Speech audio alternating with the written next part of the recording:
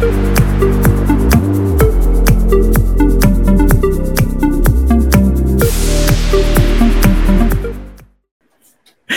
this week's In-Ear Insights, we are talking about process development, particularly when it comes to marketing automation, and marketing technology. So, Katie, what is process development? It sounds just like, I mean, the adventurous coder in me sounds like it's overhead. It is and it isn't. So process development is exactly what it sounds like. It is the act of developing a process.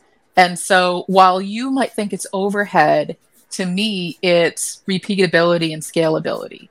And so if you're not, and I'm looking at you specifically right now, Chris, if you are not documenting what you do, then you can never pass it off to someone else to do the way that you want it done. So you will forever have to do the thing.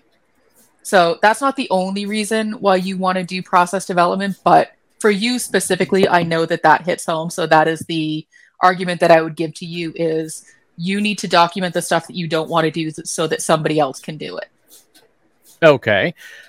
What about things that I want to do that I don't trust other people to be able to do as well? I think that's still valid because I think, process development is, if you break it down to its most basic idea, it's writing down the steps of how something gets done. And so let's say, whether you want to do it yourself or you want someone else to do it is sort of irrelevant. So, I brought that up because I knew that would be like, oh, if I write it down, then I can pass off the stuff that I don't want to do. But regardless of who's doing the thing, the reason you want to write something down is so that you can find where things are broken and efficiencies. And so it's part of the QA process. It's part of requirements gathering, but primarily the function that it serves is so that somebody else can test it to validate the thing. And so if you, Chris, are not writing down how a set of code works, then someone who isn't you, who is likely me, who doesn't fully understand code, can't test it because they don't know what the expected outcome is. They don't know, okay, this, then this, then this, then this. Okay, it's breaking, but I don't know why. And then I hand it back to you and you go, yeah, I don't know. Let me start completely over versus just pinpointing and focusing right at the spot where you can see that it broke. What if I'm an insecure person who is No, I'm dead serious. I know where this is going. That's why I'm exactly. already laughing. And I don't want to document it because I'm afraid then that my organization won't have a need for me anymore. I think, that is a really valid issue that comes up. I actually ran into that a lot a few jobs ago with a data team because the concern was that if people knew what actually went into analyzing the data, then they wouldn't be able to justify, how many people they had or the salaries that they had. And I think the un-PC response to that is you kind of need to get over it. Because the reason for that is because you will never then be able to get help. You will always be bogged down by what it is that you're doing. And I think that it kind of goes into that gray area of, will the machines take my job or will someone else take my job? Documenting the stuff that you're doing gives you more opportunity. It gives you opportunity to say, this is repeatable. I can automate this. This is trainable. I can give this to somebody else. And then the opportunity is that you then have more time and critical thinking time to really dig into the insights, to build relationships, to do that deeper thinking, to skill up on other things. But if you're forever bogged down because you're insecure that if people know what you did, that's a whole separate episode. Okay. So how do we get started with this? How do you do process development? Because I mean, obviously I have my ways of doing process development, which is not terrific. I just kind of do things. And then later on I go, well, good thing I wrote code because I would have no idea what I did otherwise. But what's the better way to do that? The better way to do that, unsurprisingly, is to start with some business requirements. And the easiest set of business requirements that you can do if you don't want to get bogged down by paperwork is to use the 5P framework. Your people, Your purpose, people, process, platform, and purpose. Problem, people. A lot of P's in there. Okay, so let's make up then one. Sure. We know that next week is going to be, as we're recording, it's going to be Social Media Marketing World, one of the larger conferences in our market, and we want to be able to participate in the conversation, even though we're not going to be there. So I guess our purpose and our user story would be, as a marketing agency, we need Twitter data about the Social Media Marketing World hashtags so that we can meaningfully participate in conversations and build a network map of who's who. Right. So that's your purpose. Okay. What do we need anything else on purpose? Are there specific outcomes? So aside from participating in the conversation, are there other outcomes that we as the agency would be after so that we can track those throughout the requirements? Do we want to drive traffic to our website? Do we want to demonstrate our skill sets? We want to drive traffic to our website with a network graph. Okay. All right. So that is the secondary purpose. So the first purpose is to participate meaningfully on who's who. And the second purpose is to drive traffic to our website. So that's our purpose. Okay. So then the next P is people. So that's where you and I come in. But it may extend beyond you and I. Do we need help from Emily? Do we need help from John? So when you're thinking about the people, and this becomes part of your process development, is who's doing the thing? Who needs to execute it?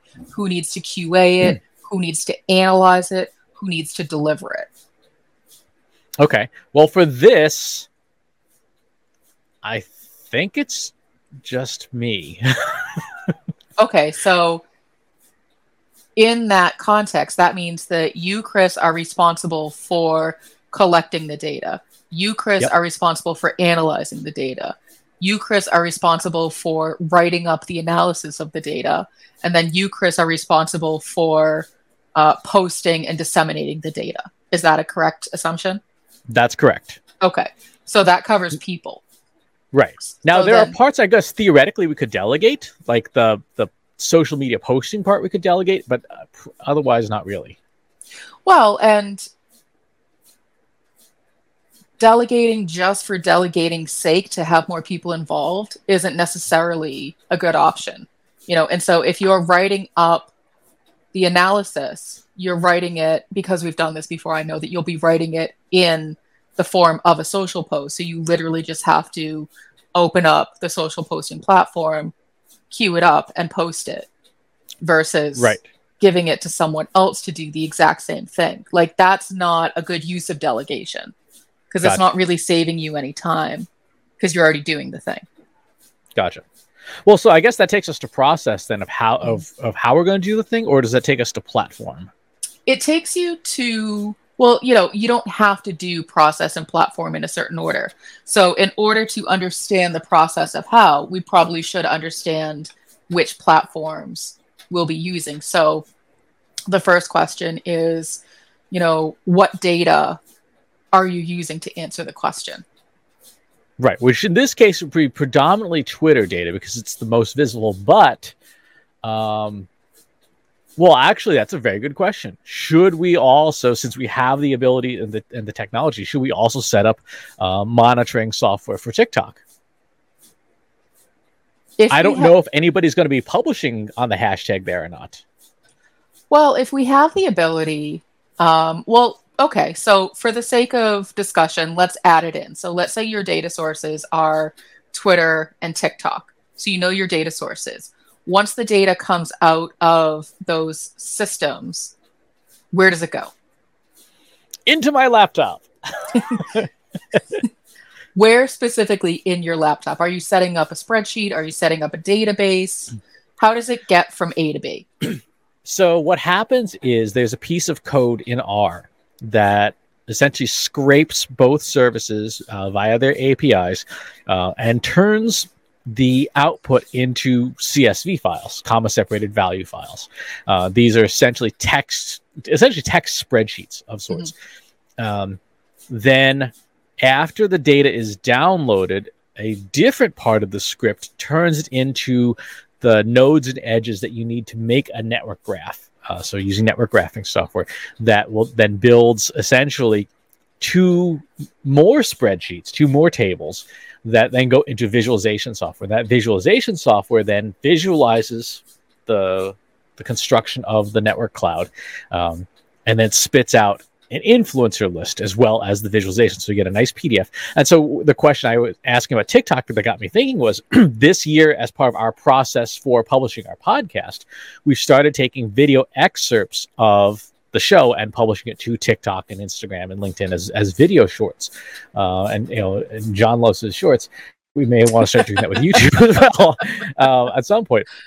But the process of creating the network map itself can be visual. I mean, watching network graph sort of assemble itself is actually one of the slightly more interesting things to see.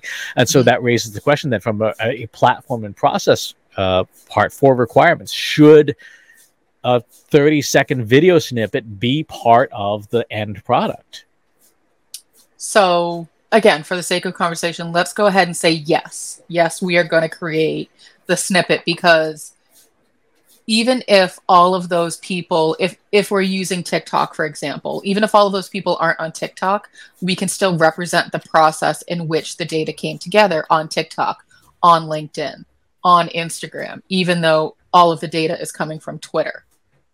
So it sounds like in terms of platform, so you have the platforms themselves. So you have Twitter and TikTok as your data sources. You have R as where the code is being hosted, essentially. You have your database, which is where all of the data is going. So let's call it a SQL database for sake of conversation. And then, so it goes Twitter, R, SQL, Tableau, or something. What is the visualization software? It's called Gephi. It's an open source product. Okay, yeah. So it goes that's from R to a table to Gephi. Right. Okay, so that's your platform. Those are your platforms. But then in addition to that, you've just mentioned your video editing software. And so I think for you, that's Adobe. And then I think all of the different social media platforms where you would be posting all of these videos, and then also the output. So you would have LinkedIn, Twitter, TikTok, Instagram, YouTube, all of those places. So those are your platforms. So when you go back to process, basically what we've described, and I'm going to summarize, is that the process starts with Chris. Chris has decided that this is the purpose. So this is why he's doing the thing. Chris then needs to set up all of the systems to collect the data. Those systems need to be set up with specific hashtags. It needs to be set up with certain commands so that the systems know what it needs to be collecting. The code itself needs to be written if it's not already written, or it needs to be validated that it's still working. So this is how you start to develop the process, is you literally go step by step of starting with the person doing the thing, what needs to be done in order. So you validated that the code is working. So then you start to set the time frames of when is the data being collected? Is it collected every hour? Is it collected every 24 hours? You make sure that the data is going into the database.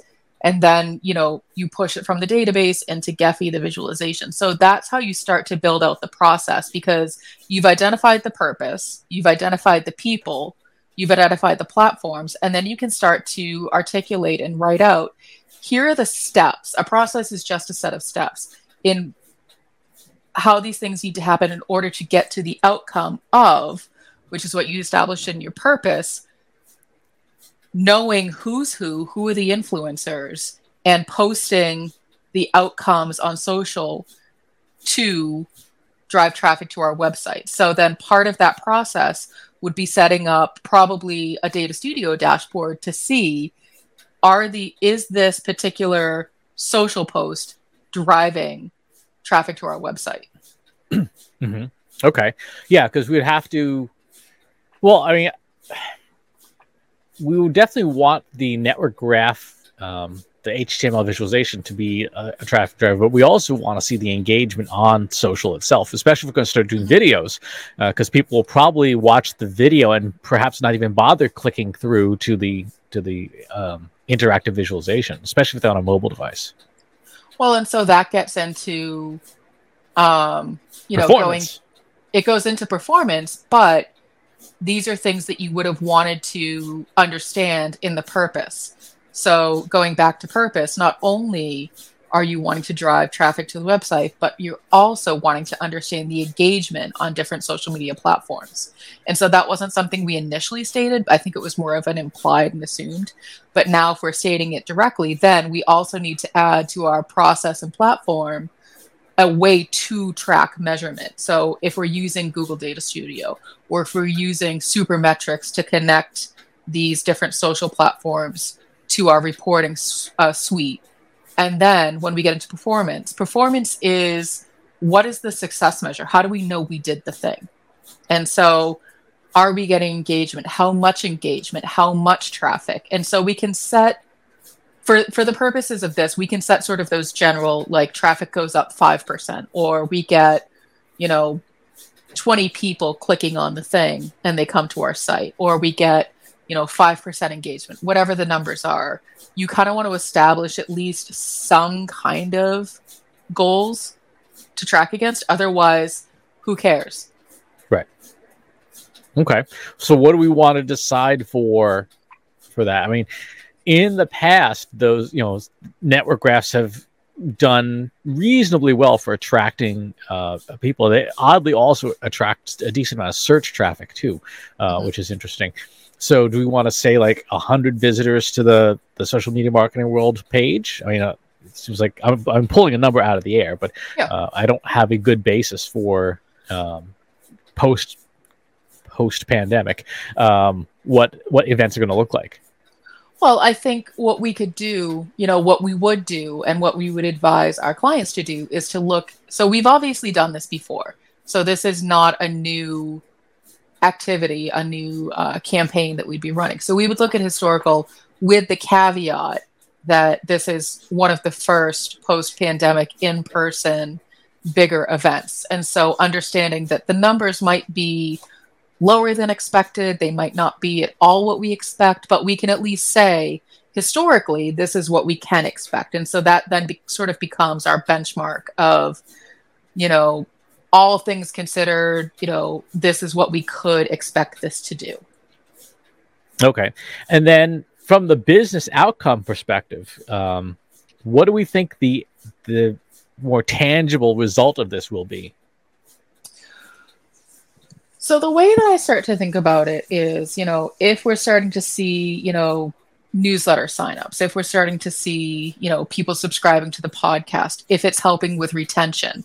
And so I try, if you're asking me specifically, I try to weigh that against how much time is it taking you to do this versus what are we getting out of it in terms of a business outcome and sort of, the ROI of it, if you will.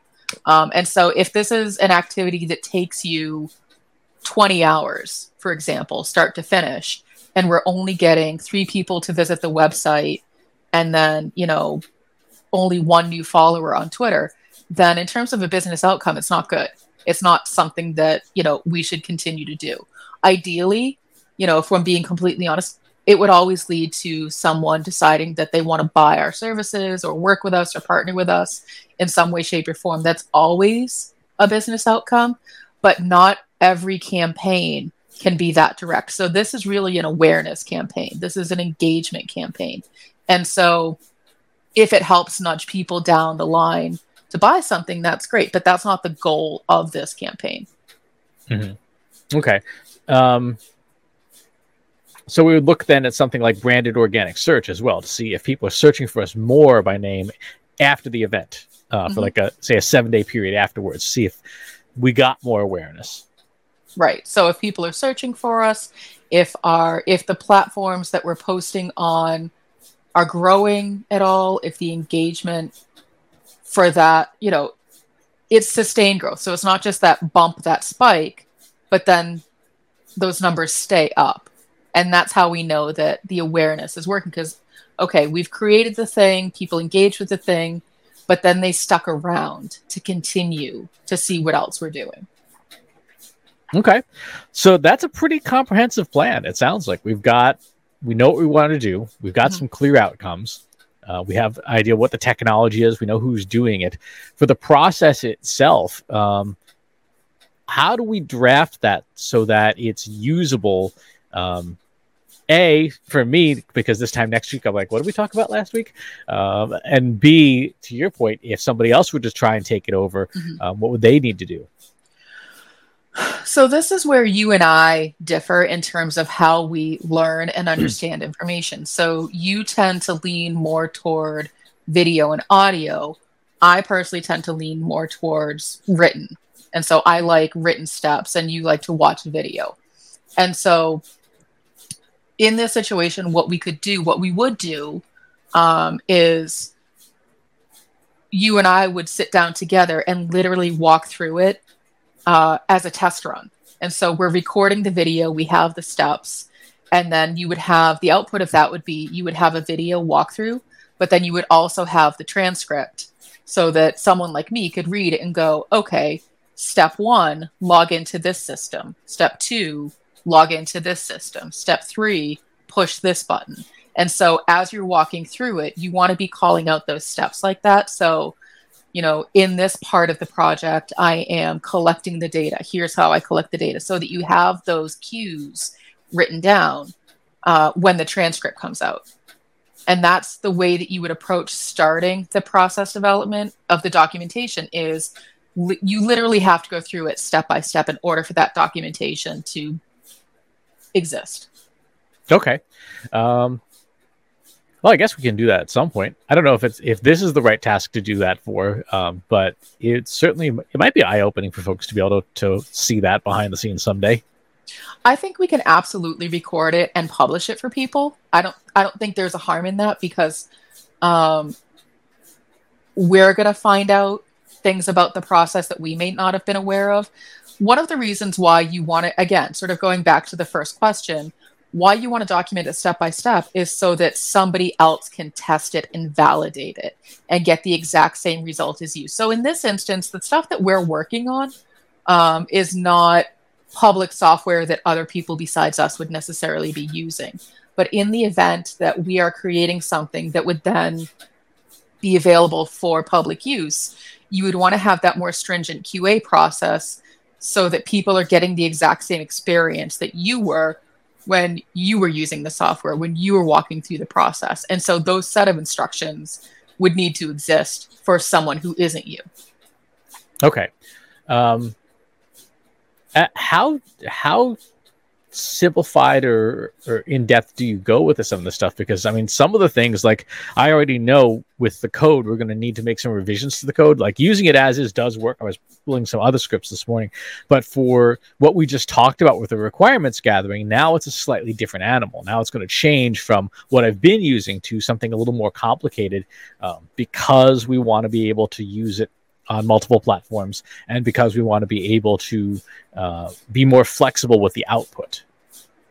Well, I think it really depends on the intention of, again, someone who isn't you using the process. And so is the intention that someone like me would do it start to finish, including maintaining the code, or would you still own maintaining the code? And then I would literally just be pushing the buttons that gets the data from A to B into the visualization.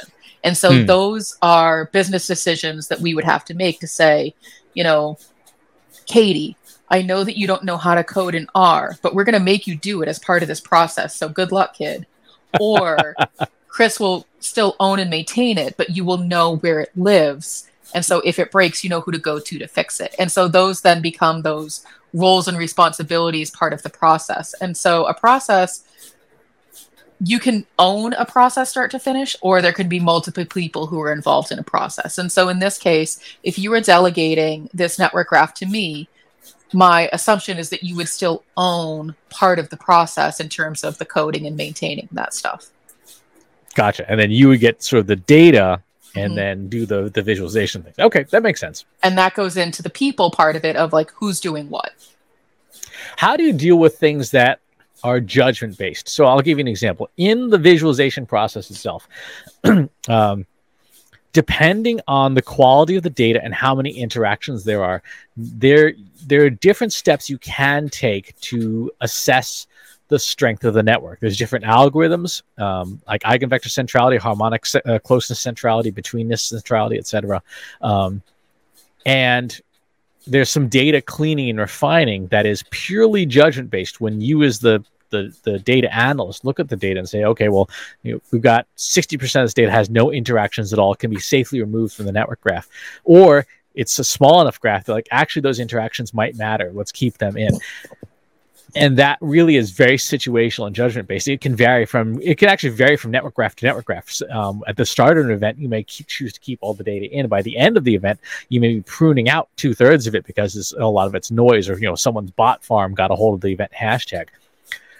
How do you accommodate that in process development when it says it's purely up to the judgment of the individual doing it? Well, it's interesting because as you were talking it through, you were describing different scenarios. And so what you can build into your process development is those, if-then statements. So if you're at the beginning of the event, you might see less data. So, you can sort of, have those rules, if you will. If you're on day one, keep all of the data in because there's likely not enough. Or if you see less than this threshold of data points, keep everything in. And so you can build in those rules or scenarios to say, if you see this, then this would be the next logical step. But also talk with your team. If it's human judgment based, if there's no hard and fast rules, then that's when it's a good time to do that peer review. Like, hey, this is what I'm seeing. Does this make sense to you as well? Kind of a thing. And so I think that might be one of the one of the biggest misconceptions about a process is that it has to be completely black and white. There's no flexibility with it, which is why people don't like to do it. Like, it's that you can't tell me what to do mentality. Like, yeah, that's what a process is for. However, if you build a process correctly, you can build in for those scenarios. You can build in that flexibility of, if the output is X, bring it to your team to take a look at. You don't have to do things solely in a vacuum. Gotcha. Okay. Well, that covered a lot of ground on process development and things. I think we have a good template. And if folks are interested in seeing the behind the scenes of this, let us know. Join our free Slack group. Go to trustinsights.ai/analytics for marketers and reference this episode of the show if you want to see us get into the blood and guts of R scripting and network graphing and stuff like that, with the caveat that we're probably not going to pull any punches. We're just going to dig straight into the code. If that's of interest, let us know in the free Slack group. And of course, you can feel free to ask and answer questions from you and 2,200 other marketing professionals. And wherever it is that you watch or listen to this show, if there's a place you'd rather catch it on, most channels are supported. Go to trustinsights.ai/TI podcast, where you can find the show in many, many different places. Thanks for tuning in, and we'll talk to you soon.